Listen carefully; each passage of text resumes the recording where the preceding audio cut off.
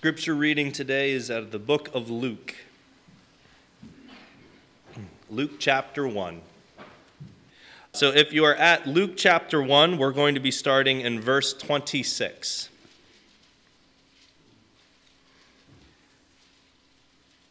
In the 6th month of Elizabeth's pregnancy, God sent the angel Gabriel to Nazareth, a village in Galilee, to a virgin named Mary.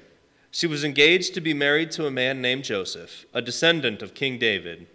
Gabriel appeared to her and said, "Greetings, favored woman, the Lord is with you." Confused and disturbed, Mary tried to think what the angel could mean. "Don't be afraid, Mary," the angel told her, "for you have found favor with God. You will conceive and give birth to a son, and you will name him Jesus. He will be very great and will be called the Son of the Most High. The Lord God will give him the throne of his ancestor David, and he will reign over Israel forever. His kingdom will never end." Mary asked the angel, "But how can this happen? I am a virgin." The angel replied, "The Holy Spirit will come upon you, and the power of the Most High will overshadow you. So the baby to be born will be holy, and he will be called the Son of God. What's more, your relative Elizabeth has become pregnant in her old age. People used to say that she was barren, but she has conceived a son and is now in her 6th month. For the word of God will never fail." Mary responded, "I am the Lord's servant. May everything you have said about me come true." Then the angel left her. Let's pray together. Lord, we again come to you, and we thank you for the gift of Jesus Christ. Lord, we thank you for your word. We thank you for your gospel, telling us this good news, Lord. Lord, we thank you for this time of year, and we ask that you would bless each and every one of us through it as things tend to get busier and busier the closer we get to Christmas Day. Lord, I pray that we would be focused on you and what this truly is about. Lord, I ask that you would use Pastor Doug to bless us this morning, Lord, and that what he has would be uplifting to us, Lord, would be challenging to us, and Lord, would bring us closer and closer to you every single day. Lord, we ask and pray these things in Jesus' name. Amen. Luke chapter 1. Last week, we focused on the revealing of the truth of the Scriptures as they highlighted the promises of the coming Messiah. What was spoken of in the Old Testament was revealed in the New Testament. Each passage was gloriously pointing to the arrival of the Savior, Jesus Christ. And this morning's message is focused on the method in which the Savior would come. Someone once wrote these words when they said, "If our greatest need had been information, God would have sent an educator. If our greatest need had been technology, God would have sent us a scientist. If our greatest need had been money, God would have sent us an economist. But our greatest need was forgiveness. God sent us a Savior." The marvelous truth of this mystery centers around a young virgin who lived in a small and insignificant town in the southern part of the region known as Galilee, which is located just east of the Sea of Galilee, north, if you will, many miles north of Bethlehem. The insignificant town is Nazareth. The young virgin's name is Mary. In fact, Mary finds herself in the middle of what we will see as the marvelous method in which our Savior came forth from heaven for one purpose and one purpose only. He says, "I've come to do the will of my Father who sent me." And in that, he says, "I've come to seek and to save that which is lost." The marvelous method is spoken of in 3 different passages of the Scriptures. One we looked at last week, which was Isaiah chapter 7, where it referred to the fact that the same is what happened in Matthew chapter 1, and then again in Galatians chapter 4. They all have one thing in common: for a virgin shall conceive. The significance of this truth should not be quickly overlooked. In fact, this truth is what sets apart true biblical Christianity from every other worldview. The biblical truth of the virgin birth of Jesus, our Savior, speaks of God's design for salvation for mankind, as well as complete fulfillment of the prophecies of the prophets in the Old Testament, some of them over 500 years before they were fulfilled. This leads us to the truth that God always fulfills his promises and what awaits us as believers in the final promise of our Savior coming again. In this morning's passage of Luke chapter 1, beginning at verse 26 to 38, we're drawn back in a time of the event that would bring a hope to everyone who did not expect to happen what was declared. The nation of Israel was looking for the Messiah. They were anticipating Messiah would come and victoriously conquer the Roman Empire to set them free. But God had a different plan. His plan was focusing on the spiritual to be set free. Thus, the physical could also be set free. So in this passage, I want to speak on 5 significant truths in the life of Mary that are revealed in these 12 verses of Luke's chapter 1. Let's begin. The first one is this. Let's consider Mary's place.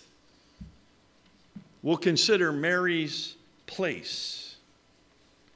It says in verse 26 that now in the 6th month, the angel Gabriel was sent by God to a city of Galilee named Nazareth.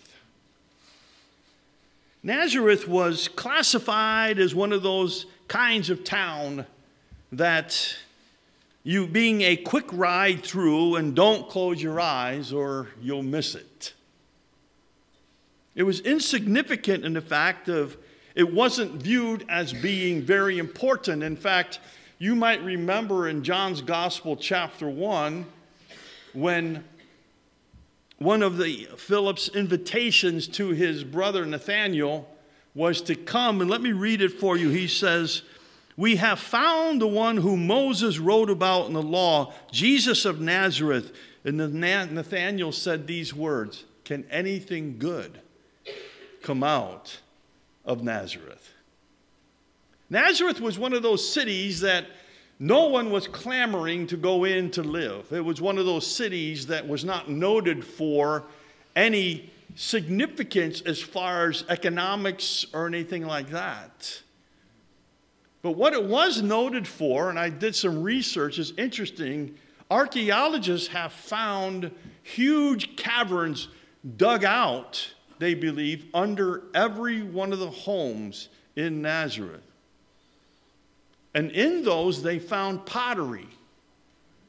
And what they believe is that every household was hiding things from the Roman government so they wouldn't have to pay taxes. Now, that doesn't mean you all go home and start digging underneath your house. They may have been noted for, if you will, be impropriety against the Roman government. But other than that, Nazareth was not a respected town in its day. And Mary was part of Nazareth and was about to become a vital part in God's plan.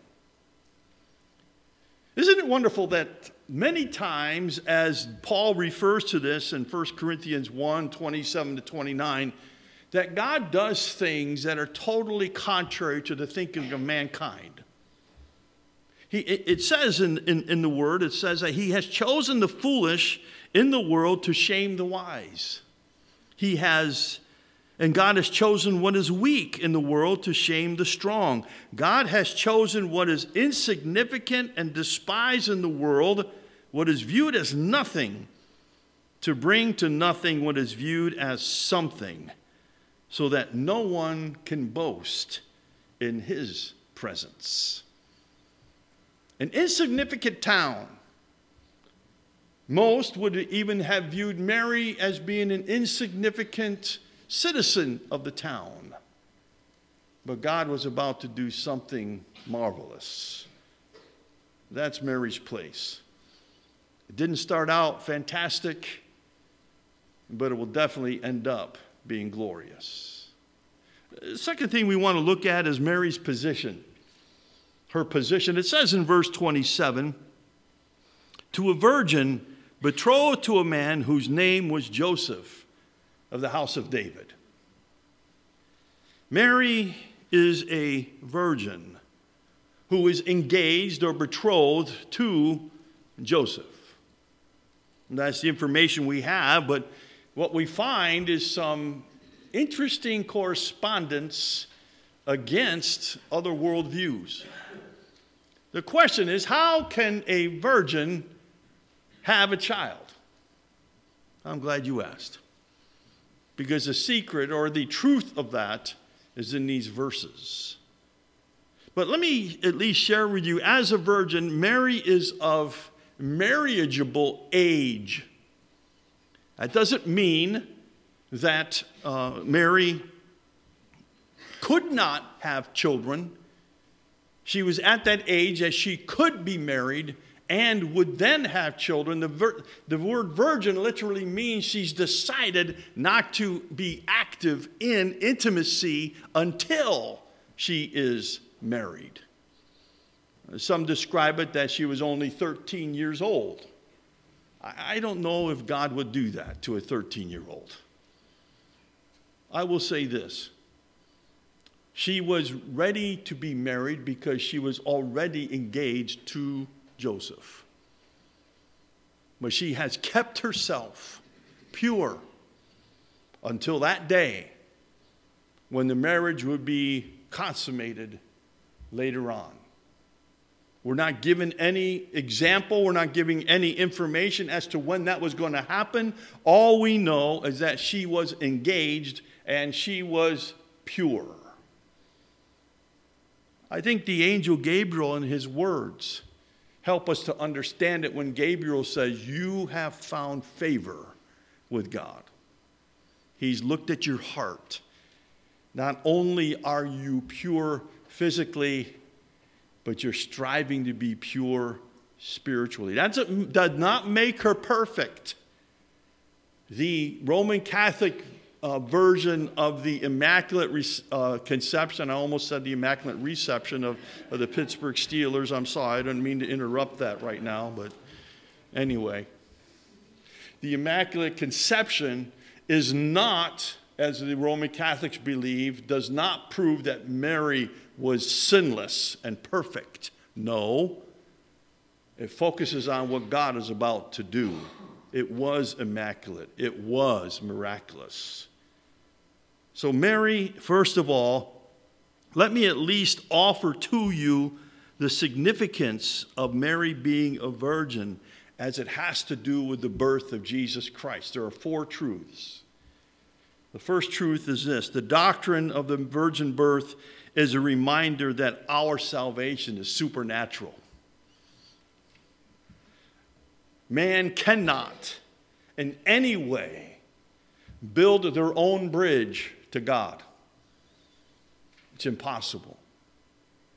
Paul tells us, not of works, lest any man should boast. Our salvation is a supernatural work that Jesus, as he was on this earth, in John chapter 3, told Nicodemus, that which is born of flesh is flesh, but that which is born of spirit is spirit. It's a supernatural act of God to provide the only way for salvation. The emphasis is that salvation does not come through man's effort nor through his accomplishment. The second truth is this, is the virgin birth is also a reminder that God's salvation is fully a gift of grace. It's God's grace. As Gabriel announced to Mary that she was found favor with God, this could very well mean that Mary manifested qualities which God could use, such as faith and dedication. But she had nothing to offer to this special thing. She's not even married. That someone apparently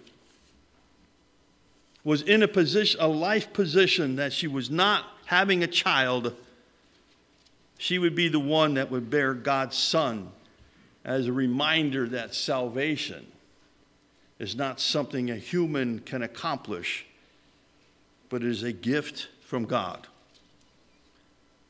As a witness to this fact, notice Mary's cousin Elizabeth, who was well beyond her age to bear children, and yet God favored her with a forerunner of the Savior, John the Baptist.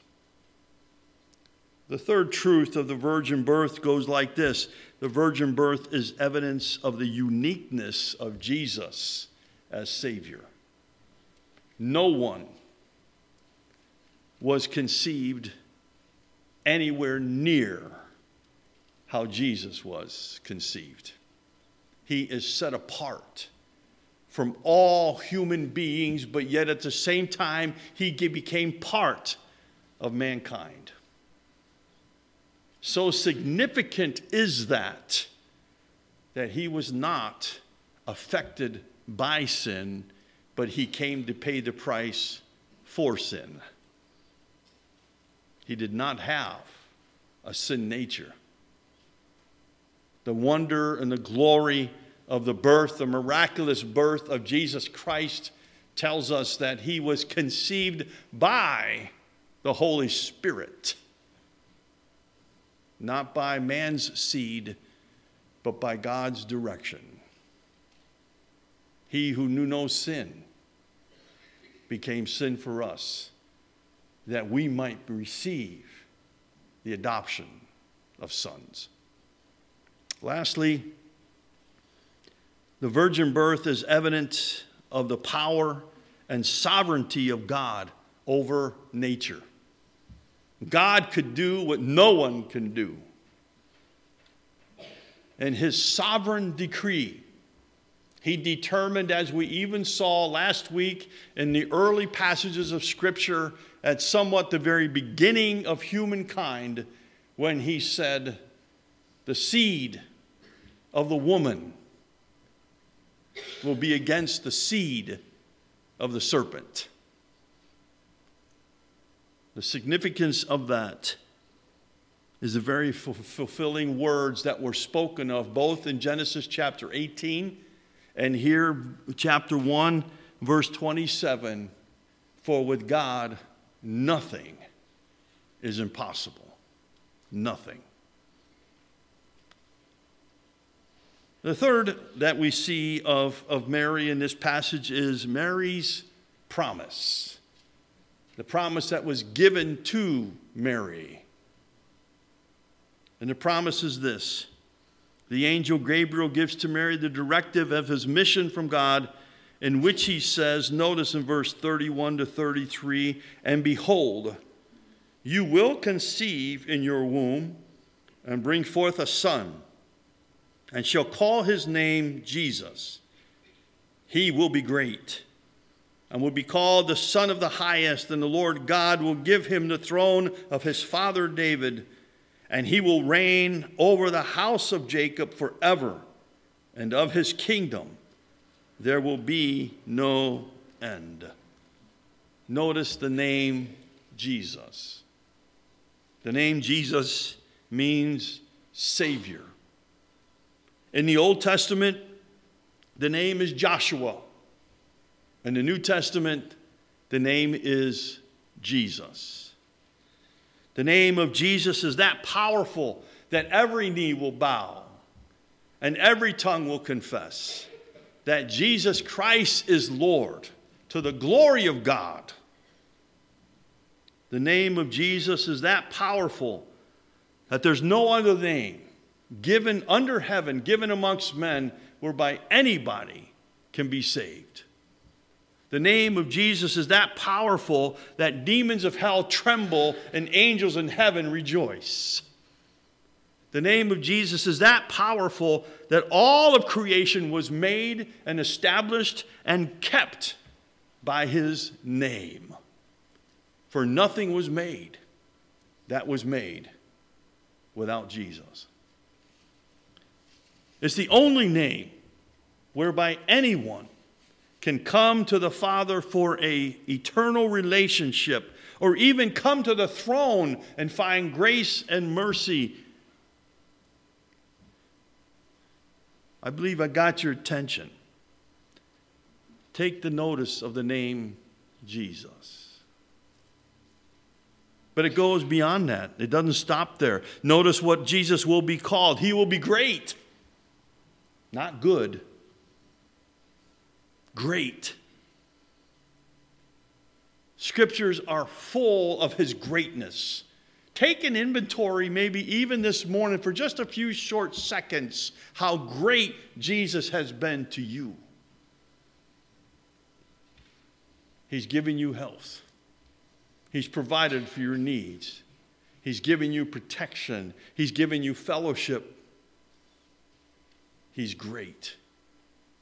And I look forward to the great display of the great house of God, where Jesus Christ is going to be held up. Worthy is a lamb who was slain.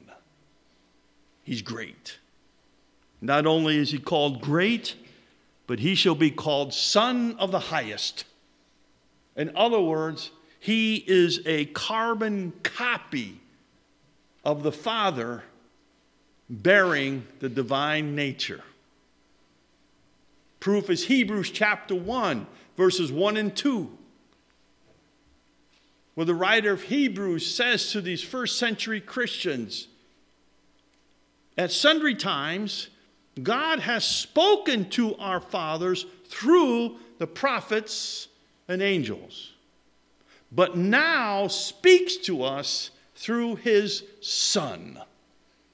He is the manifestation of the very glory of heaven. Jesus even quoted for his disciples when he said, if you've seen me, you've seen the Father. John chapter 14. I and the Father are one. He's the Son of God. Notice too that he will be called the ruler on the throne of David.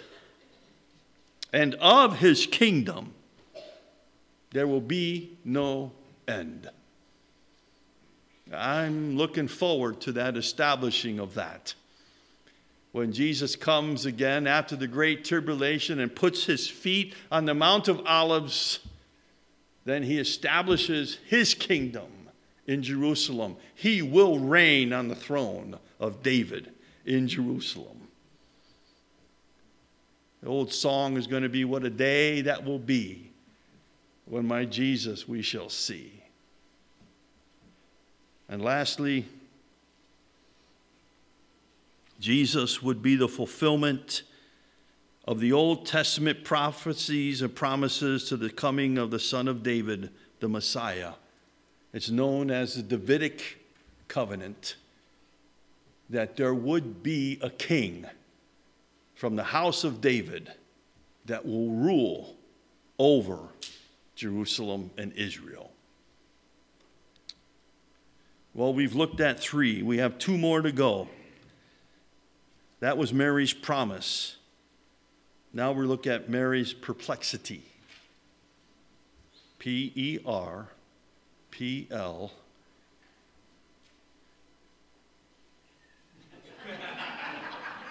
E-X-I-T-Y. I don't have my light up here, and that's what Brother Rick said. He said, "Where's the light?"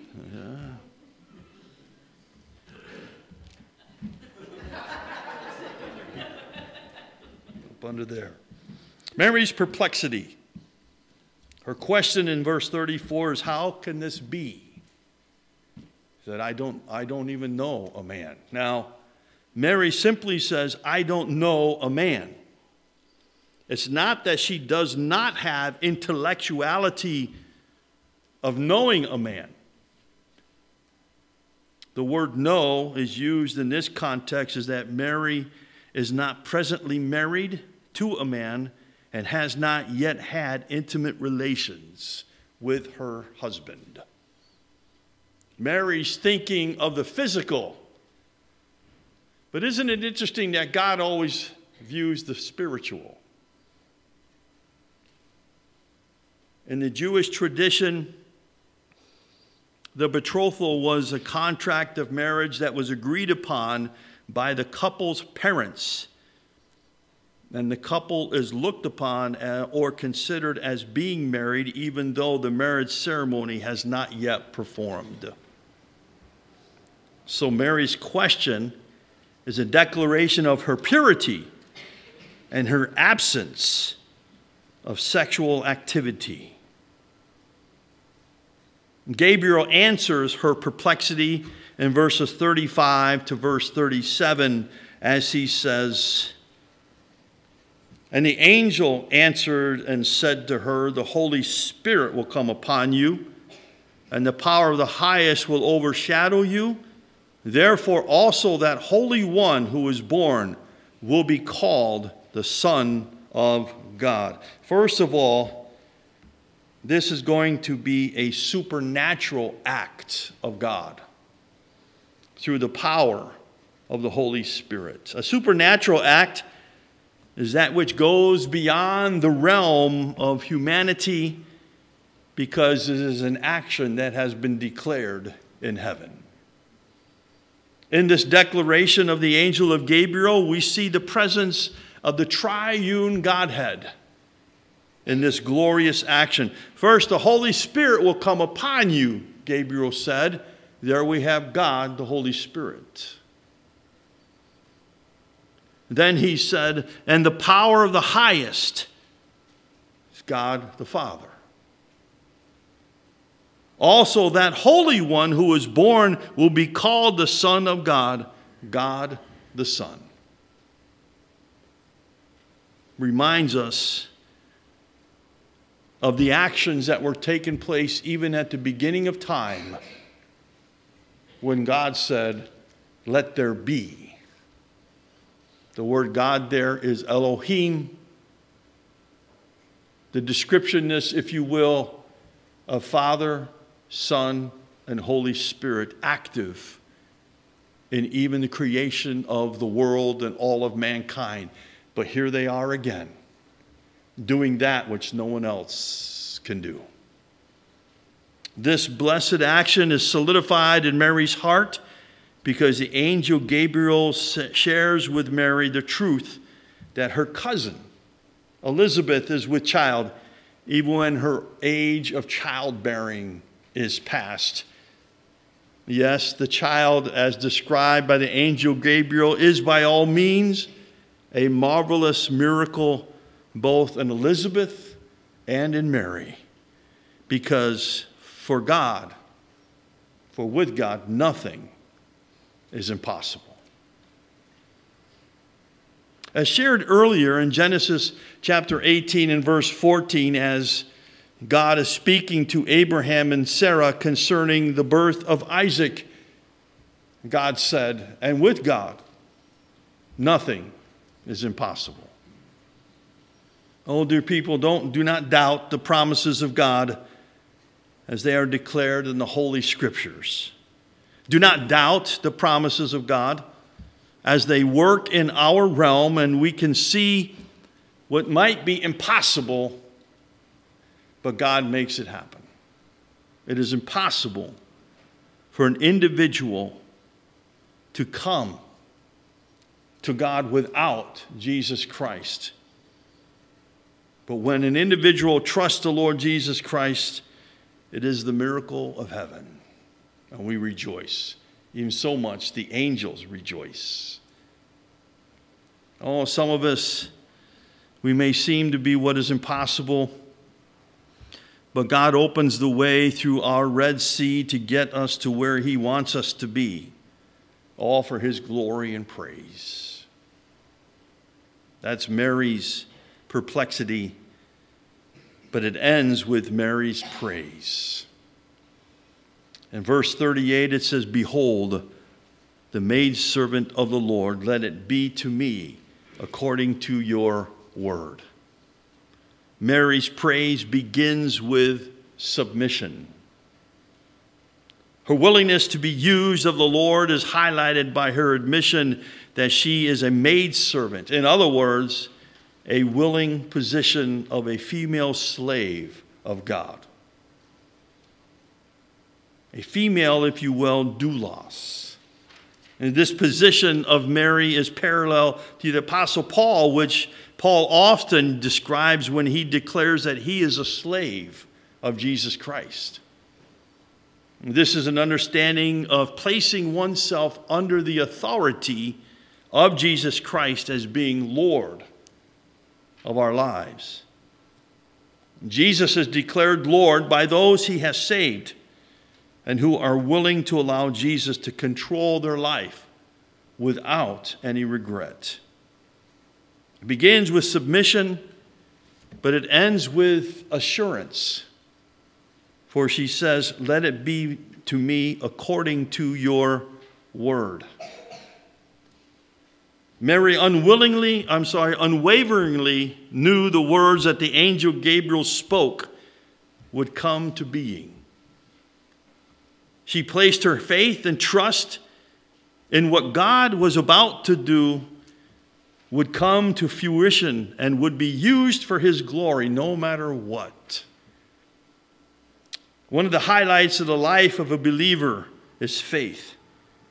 Faith is the belief that what God says He will do.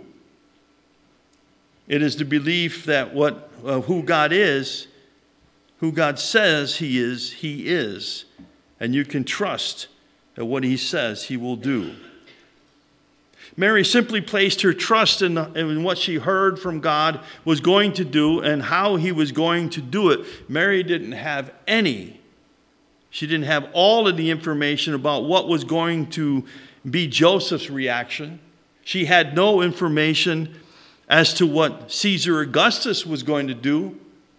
She didn't know anything about the inn being full in Bethlehem.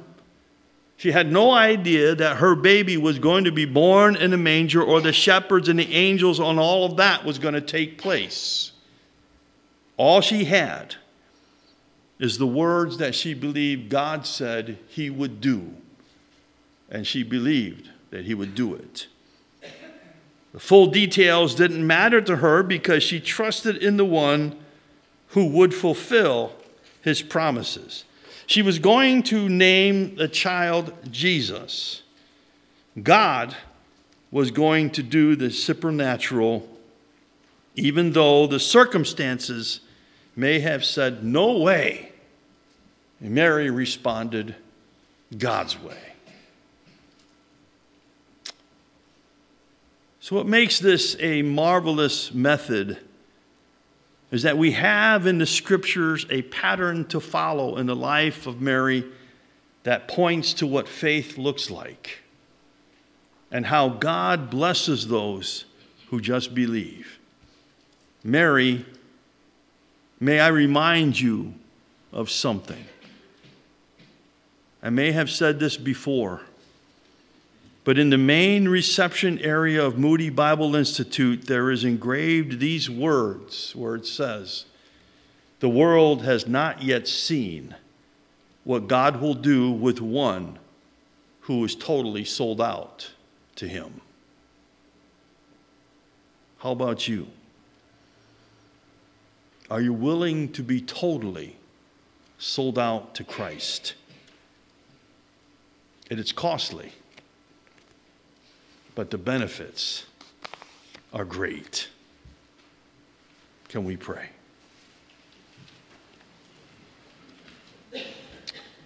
Our God and our Father, it is through your Son and our Savior, Jesus Christ, that we praise you. A very familiar account of Scripture we have just plowed through, but it never gets old. It never becomes stale because it is alive with faith. None of us here are going to be asked to bear the Son of God. That has already been done. But there may be some Red Seas that we might have to face. There could very well be some mountains that we have to climb. There may very well even be shadows of death in which we must walk. But in any of those situations, I'm so grateful that what mankind cannot do, God is able, because nothing is impossible for him. He'll open the Red Sea. He'll move the mountain. And he will guide you to the valley of the shadow of death. Oh God, I pray that this day will be a good reminder that God is willing to use anyone who would allow themselves to be totally sold out to him. And so to you be the glory. And may you receive all the praise and the honor, because you alone are worthy. Dismiss us, O Lord God, by your blessing, that as we prepare for the days ahead, may we be looking up to the one who knows the way. And we'll praise you and thank you in your name. Amen.